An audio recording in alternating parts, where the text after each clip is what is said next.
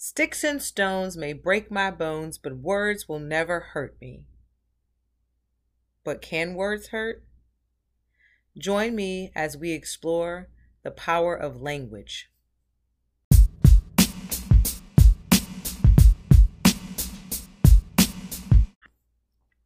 Hello, and welcome to episode 2 of Inscribing Inclusion. I'm your host, Jocelyn Armstrong.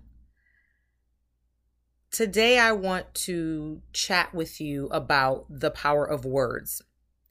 Many of us grew up hearing the adage, sticks and stones may break my bones, but words will never hurt me. The adults in our lives were probably teaching us this to help us avoid some of the stings that might come on the playground, or even from other adults who would say inconsiderate or rude things to us, sometimes even pretending to be joking or teasing and not realizing that those things could be harmful. Because we weren't physically harmed, it was probably sometimes believed that just let those words fly off. It's okay. And generally, when we encounter people that we don't know, or someone who says something rude to us in traffic or in passing, it's usually not that big of a deal because they don't really know us. So it is easy to allow that to just kind of brush off. But we also know that in workspaces, in organizational relationships and interactions, there are words that are said that can be hurtful. We know that in an age of social media, when within seconds, someone can send out a message sharing their views about any particular topic, even on a podcast, right? People can just say whatever they want to say, and they often think there are no consequences, and that even if they're mentioning a specific person by name, that person doesn't really care because it's anonymous. And they don't really know who's saying it to them, and they'll never meet that person, so it's no big deal. In comment sections, in news sites, and all other sorts of places, people will say some of the wildest things. And again, when there are strangers, it is easier to dismiss.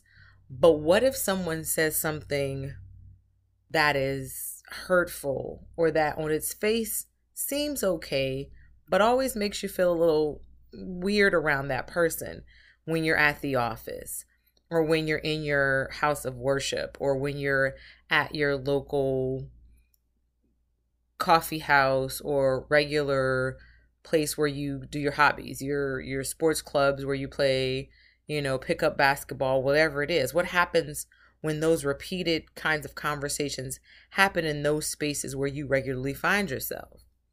So today we're going to talk about terminology that we should consider using and try our hardest to use when we are talking to and about other people. We're going to explore micro and macro aggressions. We're also going to talk about the importance of context, clarity, and truthfulness. And of course, I'll be sure at the end to leave you with one last thing. So let's walk down this journey of words. Will you join me?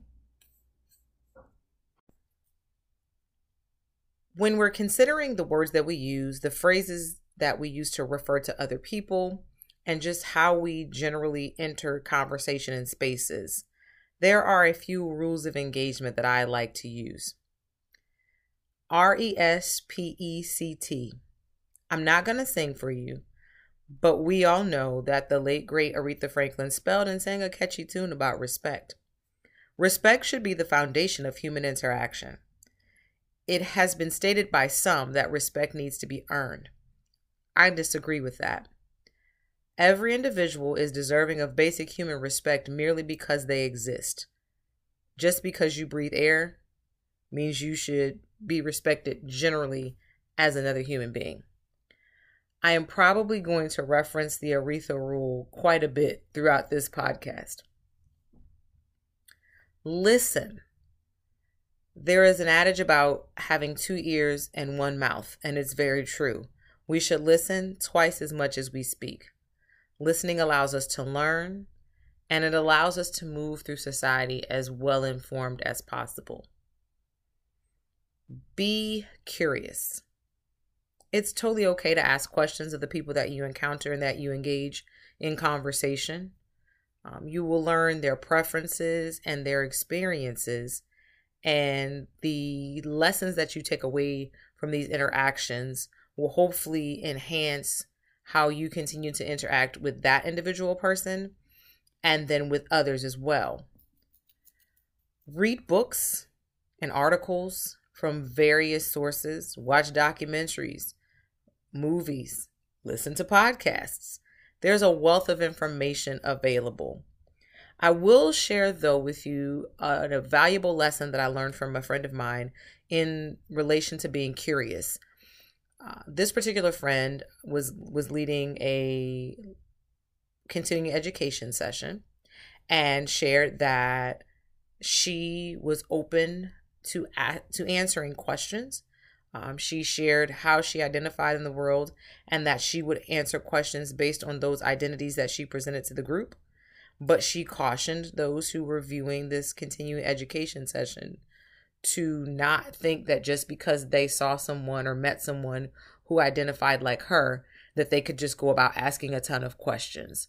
She shared that it is best to get permission before you just start launching into a bunch of questions. And so I offer that to you as something to consider when you are being curious. Make sure that the person that you're wanting to engage with and ask questions of is okay with you asking certain questions or asking any questions at all. And if they're not, I'm sure there's someone who will have that dialogue and who will answer your questions. So when you're being curious, remember to employ the Aretha rule. Be respectful. You have to also be okay with being uncomfortable. In your learning journey, you're going to hear and experience things that are not familiar to you. And some of these things might make you very uncomfortable. That is okay. We are not walking through this world necessarily as experts, and no one's expecting you to immediately come in the door as an expert when you're entering conversations, particularly with diverse groups of people.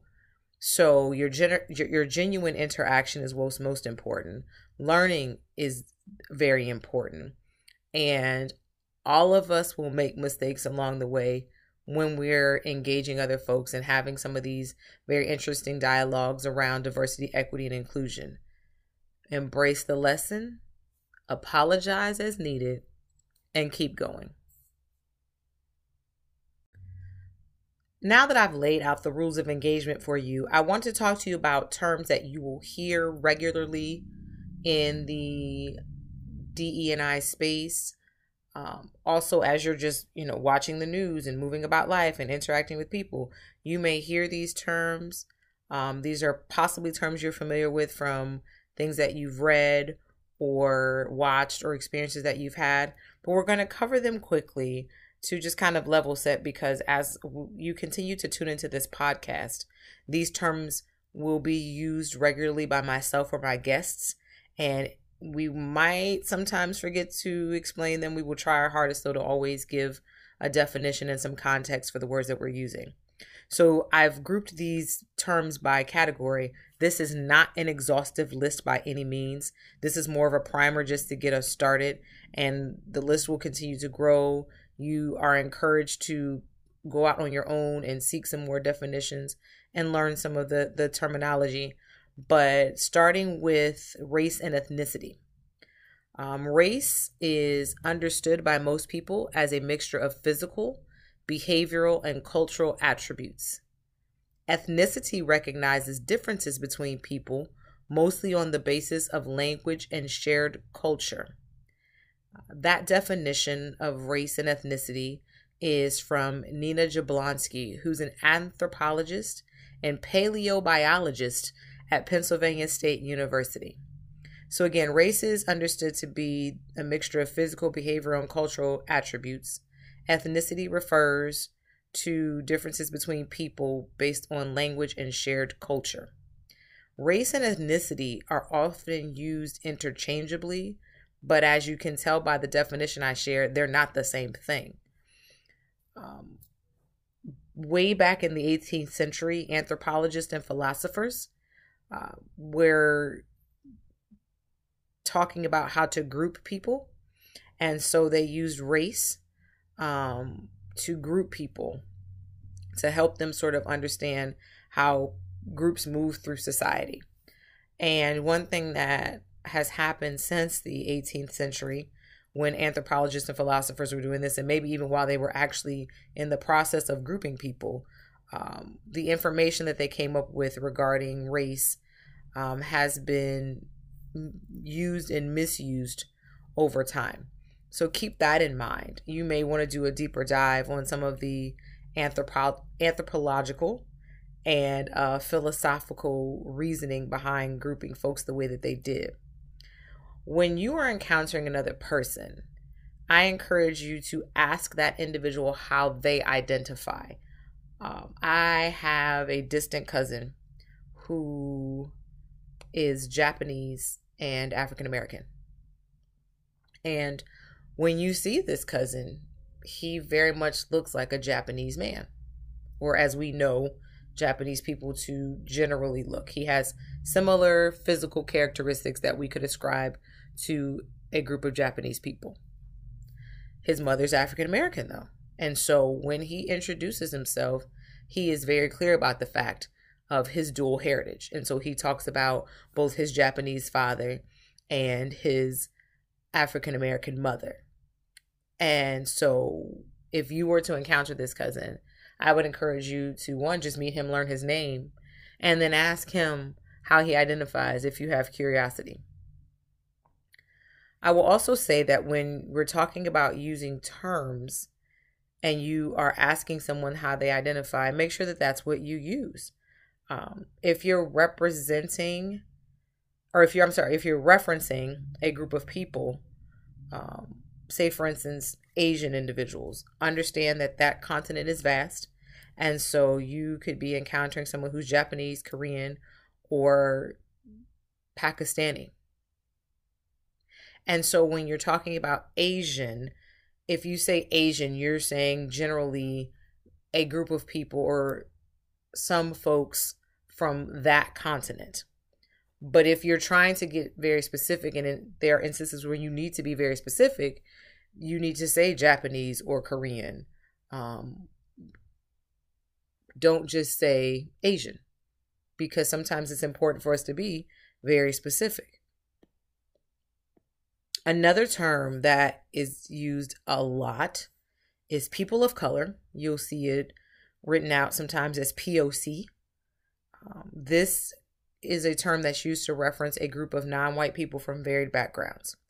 It is often a term that's used as sort of a shorthand, but we have to remember that people of color do not all share the same identity or experiences.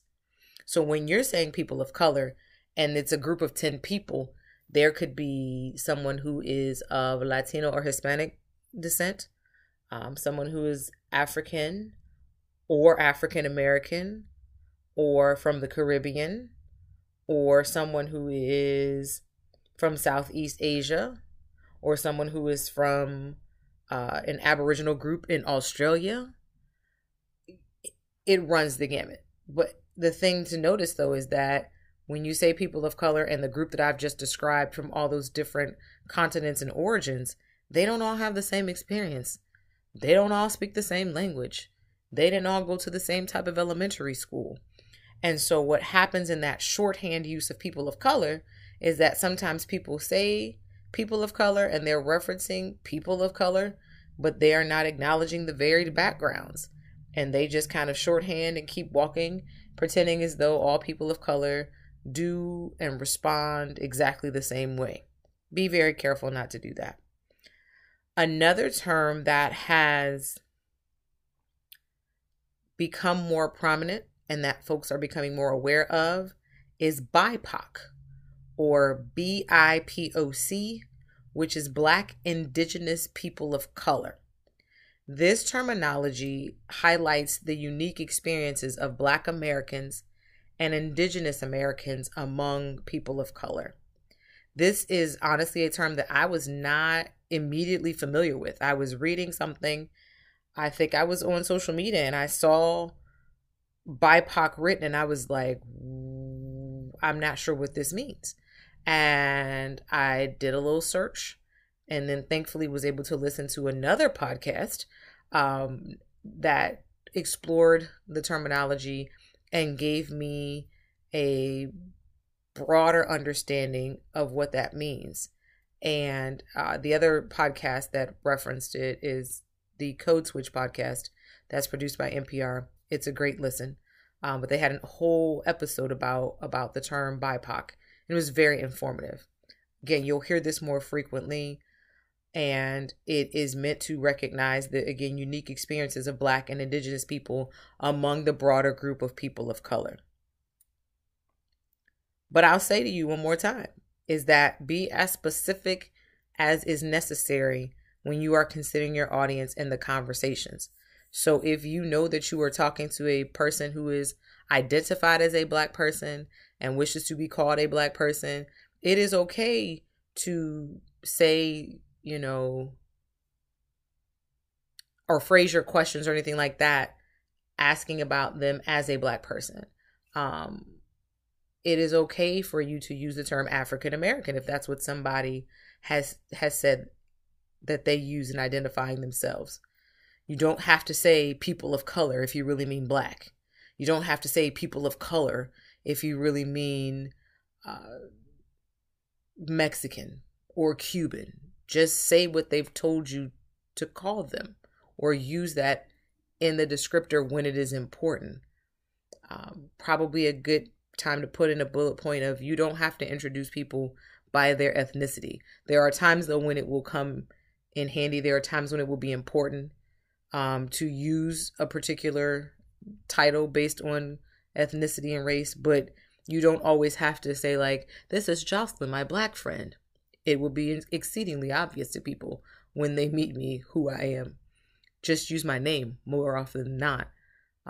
But there will again be conversations maybe where I'm engaged in identifying me as a Black woman will be important because we're talking about some specific experience or some sort of statistic or something. Totally do that then. And again, always remember, just invoke the Aretha rule. Don't make assumptions. Ask respectfully, and then respectfully use what you've been told and the information you've been given by the person or persons that you're encountering. Another area where we have different terminology or various terminology that is used is in gender and gender identity. This is again another space where you should ask how someone chooses to identify, because what we see is not always how that person identifies. How someone visibly presents is not how they always identify. So consider the pronouns that you use. Hers, his, he, she, them, they. If anyone is using pronouns that are different than what you expect based upon what you see, they will usually tell you that. In the world that we live in now with virtual meetings or when we're in person and everyone has name tags, there are many organizations that will put on the name tag or in the name plate, if you will, in the virtual meeting or on the email signature, their preferred pronouns. His, her, she, they, them. There are more, but those are the most common. Also in gender and gender identity, you are possibly familiar with LGBTQIA or LGBTQ+. Each letter has a meaning. L being lesbian, G being gay, B bisexual, T transgender, Q is queer. There are differences sometimes upon who you ask about what the I and the A mean. Some people say it means intersex. Some people say A means asexual. Some people say A means ally, and that you don't identify with any of the other groups before, but you're an ally of someone of those groups. Depends on where you are. Depends on where you're getting your information. More often than not, though, you will see the umbrella term of LGBTQ+ written out on different places. I would again encourage you to consult a website for an organization like Equality Ohio or the American Civil Liberties Union.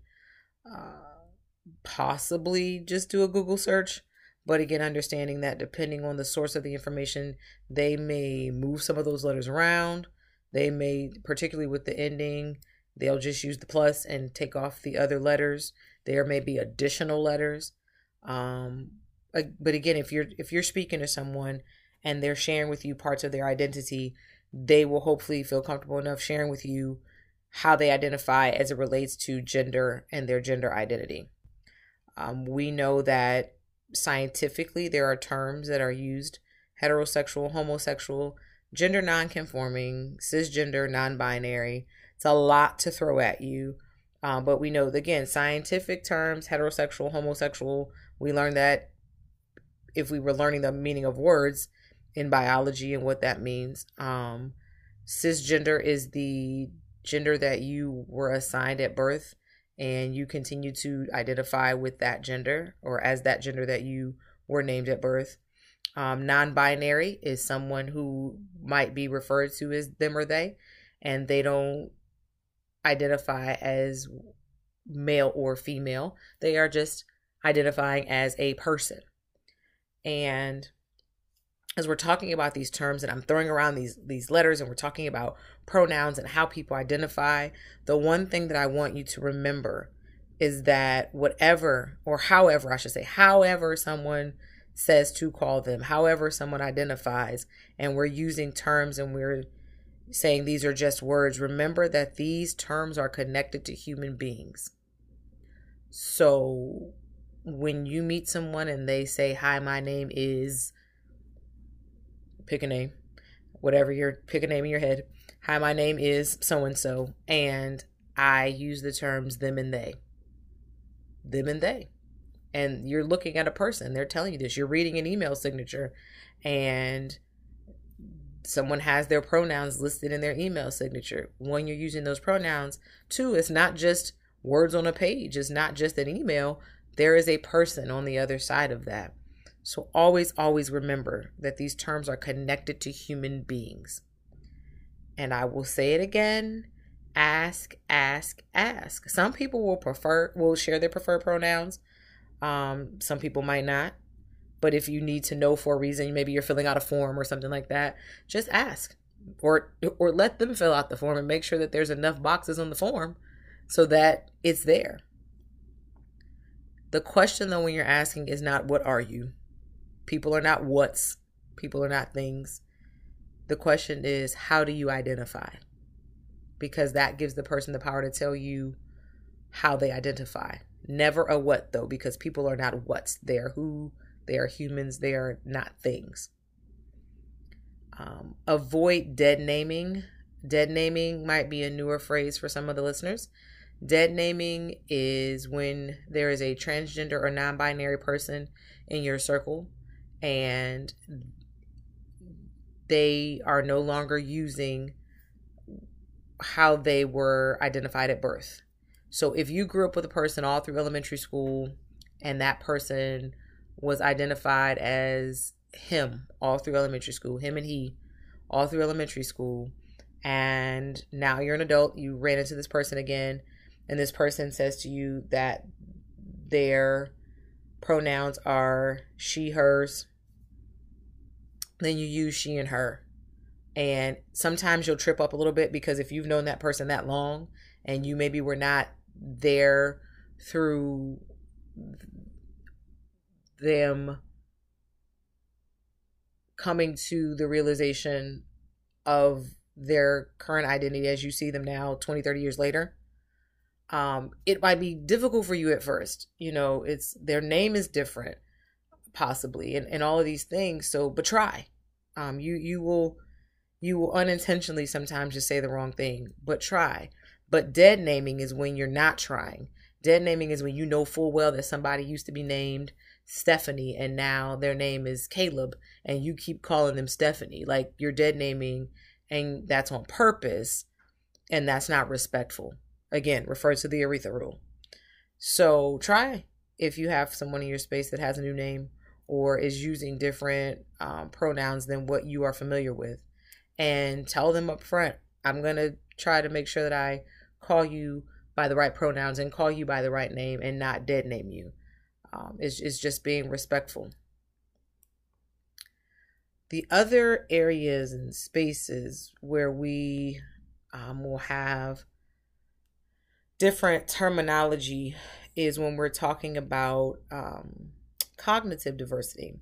And so cognitive diversity explores the world of people who have different learning abilities in the way that they enter space, different ways that they process information that is sometimes identified by their doctor and their education professionals.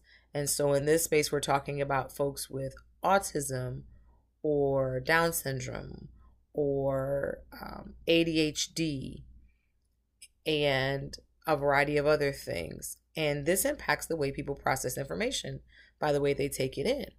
And it's okay to acknowledge it. You don't always have to talk about it. When you know that someone is cognitively diverse, that their processing time is different, or that the way that they approach situations is different, you just make space for how they need to learn.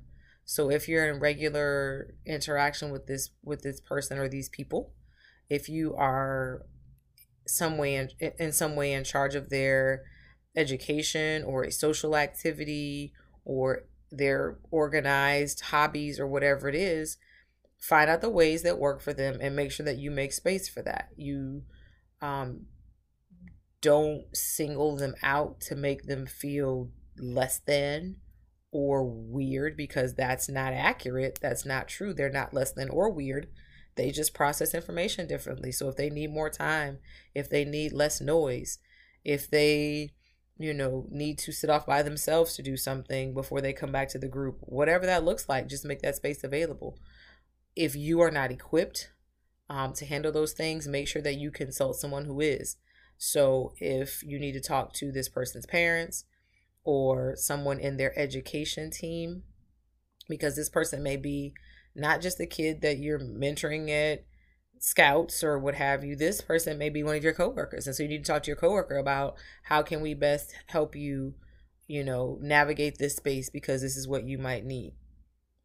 Ask and do it. And again, employ the Aretha rule. The same thing goes with physical ability. We will encounter folks that have different physical ability based upon how they see, how they hear, how they walk, how they move about through life. And this goes back to being respectful, but also making sure that you make space and that you are not overly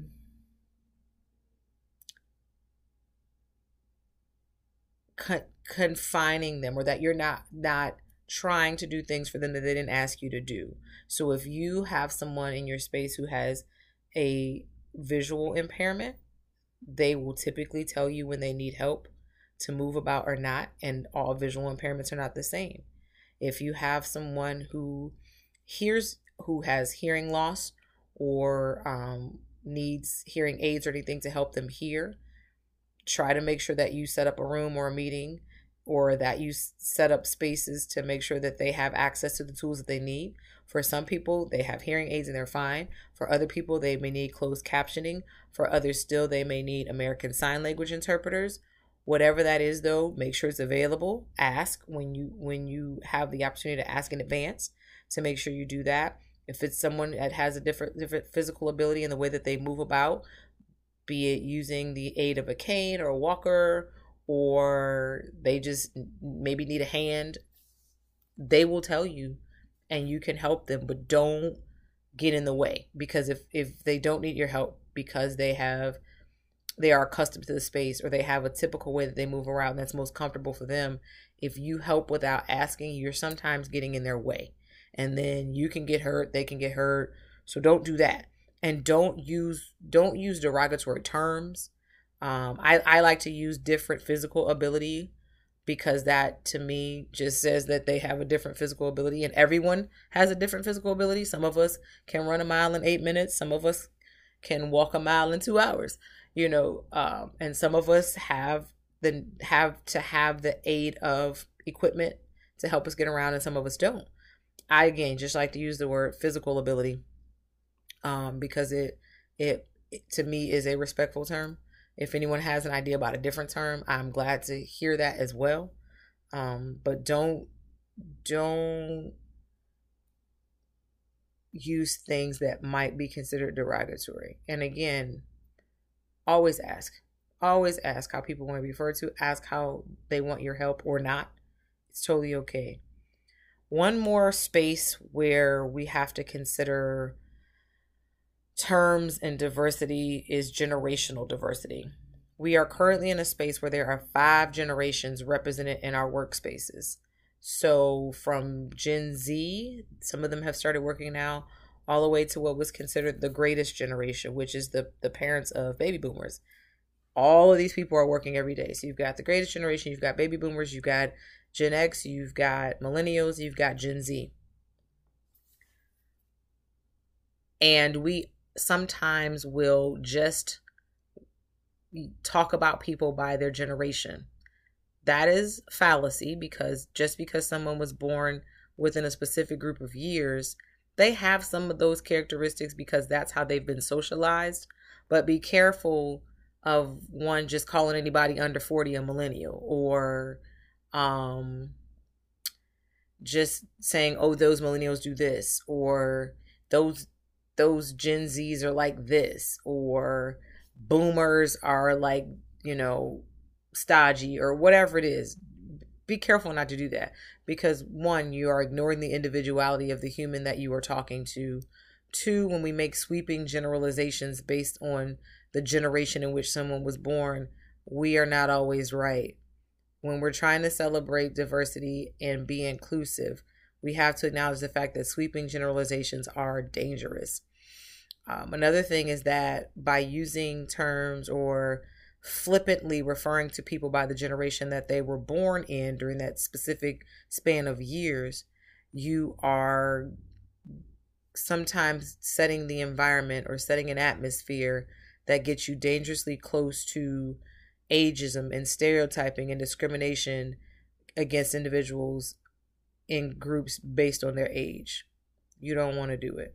Now, if you're at a seminar and you're trying to study the different generations and the impact that they've had on society and how they show up generally in the world, then yes, you say millennial, you say baby boomer, you use these terms because you're trying to explain something from a sociological standpoint. But when you're just out in conversation and you're like, okay, boomer, because someone looks older and they actually are not, maybe they're just an older Gen X, you're being dismissive and disrespectful. And that completely flies in the face of and is antithetical to the Aretha rule. So that is the wrap up of terms. And again, that's just a highlight and a high level listing of terminology that you will continue to hear through this podcast. And as you continue to explore more, read more, watch more, listen more to other media outlets and other people in other spaces about diversity, equity, and inclusion, some of these terms will come up. So I just want to make sure you're prepared for what you might hear.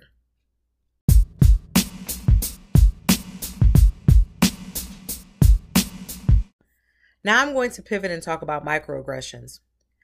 Microaggression is a brief and commonplace verbal, behavioral, or environmental indignity, whether intentional or unintentional, that communicates hostile, derogatory, or negative attitudes towards stigmatized or culturally marginalized groups. To break that all down, microaggressions are the things that people say or do in interactions with people who are in groups that are typically stigmatized or marginalized based upon gender identity, race, ethnicity, physical ability, or cognitive ability. The term microaggression was coined by Harvard University psychiatrist Chester Pierce in 1970, and Dr. Pierce used microaggressions as a way to describe insults and dismissals that he regularly witnessed non-Black Americans inflict upon Black Americans. By the early 21st century, the The use of the term was applied to the casual degradation of any socially marginalized group, including LGBT, those living in poverty, and those who have different physical ability. Contrasting a microaggression with a macroaggression, macroaggression is a large-scale or overt aggression toward those of a certain race, culture, gender, religion, cognitive ability, physical ability. So a macroaggression is like yelling racial slurs. A macroaggression is yelling nasty terms about someone based on their gender or gender identity. A macroaggression is very obvious and horrible, like posters and things that may show up in public places and you're laughing about it or joking about it. A macroaggression is if you hang a noose or burn a cross. That's a macroaggression. But microaggressions are like drops of water on a rock.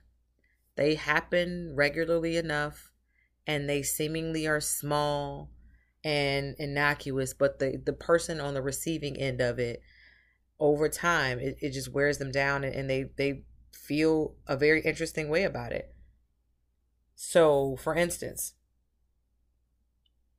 if you are in a meeting or a space and you tell a Black person that they are so articulate or that they speak so well, you're at a meeting at work.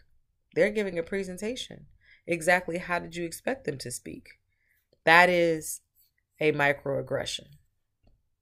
Another example of a microaggression is if you are constantly mixing up someone in your workspace because you happen to work with two Latina women who absolutely look nothing alike. One is, 5'10", the other is 5'4". One has shoulder length hair, one has a pixie cut. They just both happen to be Latina, and you keep calling them each other's names. You're not confused. You need to learn your coworkers' names. You need to call them by their actual name. Don't mix them up. You don't do that. That's disrespectful. And it's a microaggression because if you do it every time you see an example I read somewhere, every time you see Alejandra and you call her Maria, you know that's not her name. You know that's the lady that works down the hall. Why is this so difficult? Don't do that. Another thing is if you meet someone and they happen to, in some conversation, for some reason, disclose that they are gay. The next thing out of your mouth shouldn't be, "Oh, you're gay? So is my friend Susie. You should meet Susie because Susie's gay too."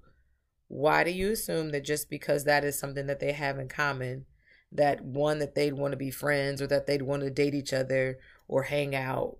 No, that's just a thing that they both happen to have in common. That doesn't mean that you need to introduce them and try to make them best friends or try to make them a couple. Why?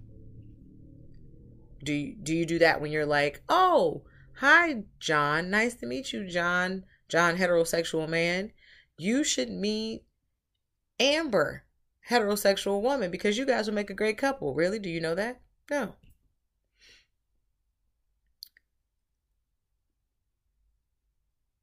The question of where you actually from. So you're engaging someone, they maybe very obviously appear to be from a certain ethnic heritage. Maybe they're wearing something, or perhaps it's the color of their skin or anything like that. Maybe they have an accent, whatever that might be. And you ask them where they're from, and they might say Cleveland. And then if your response is, "Where are you actually from?" that is a microaggression. If you want to know about their national origin or their race or ethnicity because you're curious, ask yourself why you're curious. Do you need to know it for a specific reason? Or are you just wondering because you think that maybe there's something that you could learn from them about their personal experience being a part of a specific ethnic group? If you ask someone where they're from and they say Cleveland, then that's what you take. Cleveland is the answer. If they if they choose to share more about their family background or their heritage, that's up to them. But saying something like, where are you really from, is a microaggression. Saying something to a person who has a different ability by saying, oh my gosh, you're such an inspiration for the way that you deal with your disability. And that is a microaggression. They are another human being living in the world just like you are. They just do things differently or move about differently because of whatever their physical ability might be. But that doesn't mean that they can't work or go to school or participate in sports or anything like that. We see it happen all the time.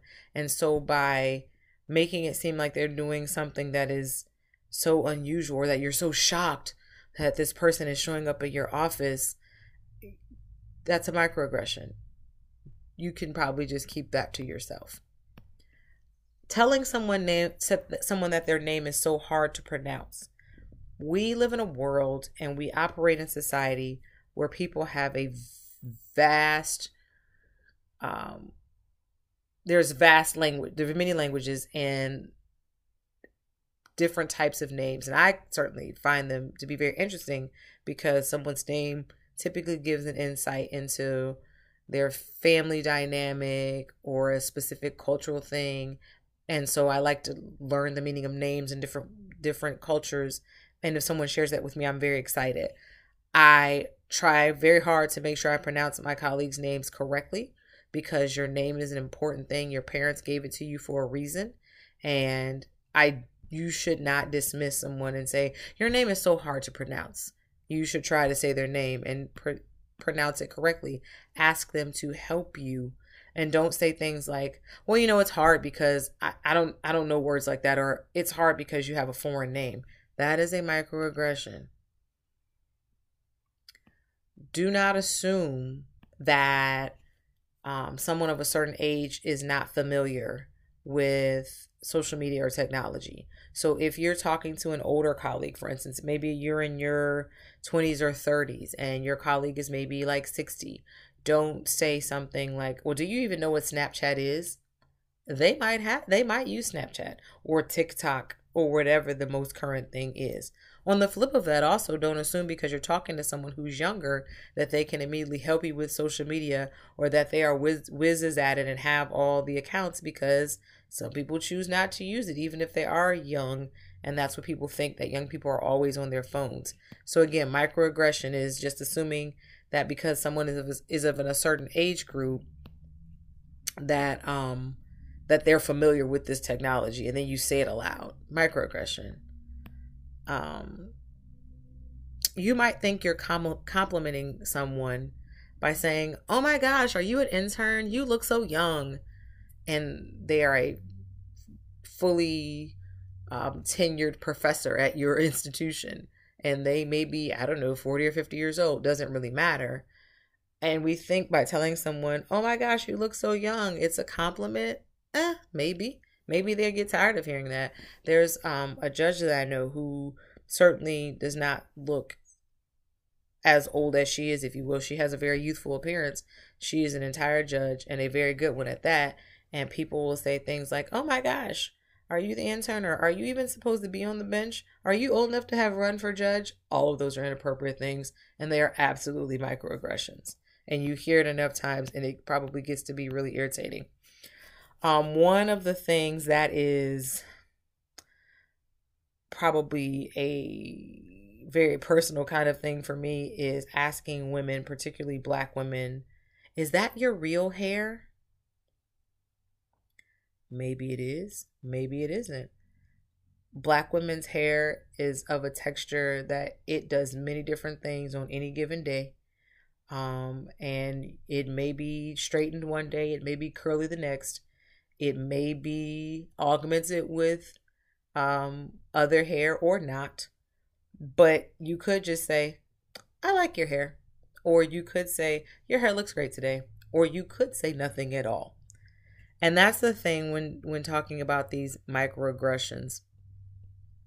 You can say nothing at all.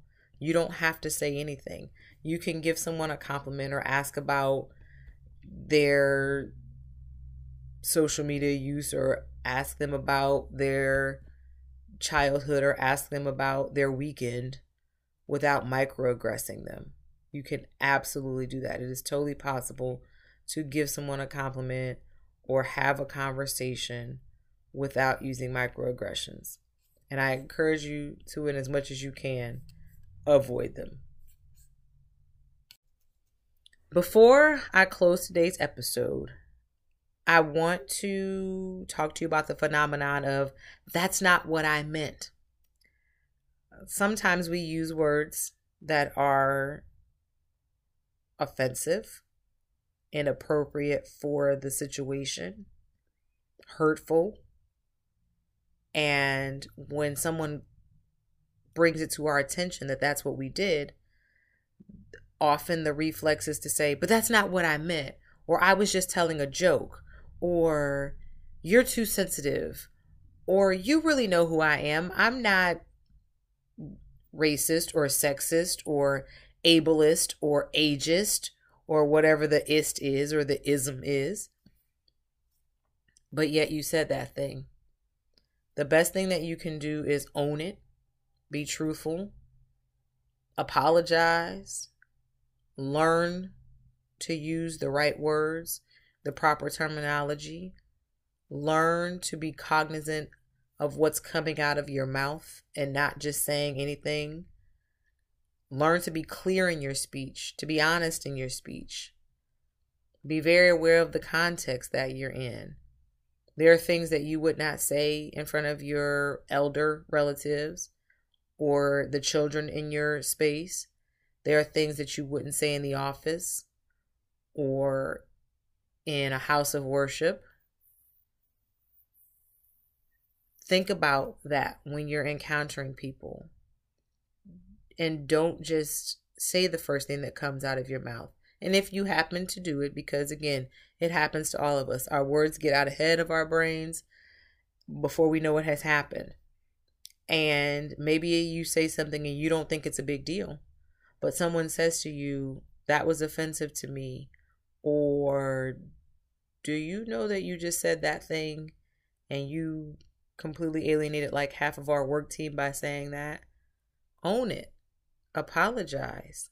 Correct it. But don't try to dismiss it by saying, "oh, well, you know me," or "I was just telling a joke," or "that's not what I meant." We have to own ourselves and our words and our stuff. And if someone brings something to your attention, acknowledge it. And then think about what that means about how you're going to continue to move forward and how you'll operate in space. There are also times when folks are called out, if you will, or addressed because of something that they said or did. And then they feel attacked, they say, or they get very defensive. Think about why you feel attacked, or think about why you get defensive if someone says that what you said or what you did offended them. Why do you get defensive? What about that makes you feel uncomfortable? Or what about that makes you feel like you need to defend yourself? Especially if they're not yelling at you or they're not calling you out in front of a large group of people. They may have pulled you aside and are having a conversation with you about the phrase that you use and why that might have been a microaggression. Hear them out. Think about it. And then maybe share with them that either you didn't know, or ask how you can do something different. But don't immediately say, "I feel attacked," especially if they're not like actually attacking you. Now, if someone has decided that you said something that was offensive, or that you were you expressed a microaggression, and then they are yelling back at you, that's a little different. And that's not how we help grow and learn together. But again, consider your words, consider the context, consider if you've been offensive, and be willing to learn from that experience. We have come to the end of our time together for this episode, and I thank you for joining me on this journey of words and language. Before we go, of course, I have to leave you with one last thing. This is my favorite segment of the show. And this episode's one last thing is a quote from author and activist Rita Mae Brown, who said, "Language exerts hidden power like the moon on the tides." Thanks again for joining me. In the meantime, in between episodes, I encourage you to follow Inscribing Inclusion on Instagram, follow Inclusion Pod on Twitter. If you feel compelled to send me an email, that's inscribinginclusion@gmail.com. And I ask that you hit the like or follow button on the app platform or the app where you're listening to this podcast right now. You'll get alerts when new episodes drop. So in the meantime, thank you again for joining me. Be safe, be healthy, be well, and I'll connect with you in a couple of weeks.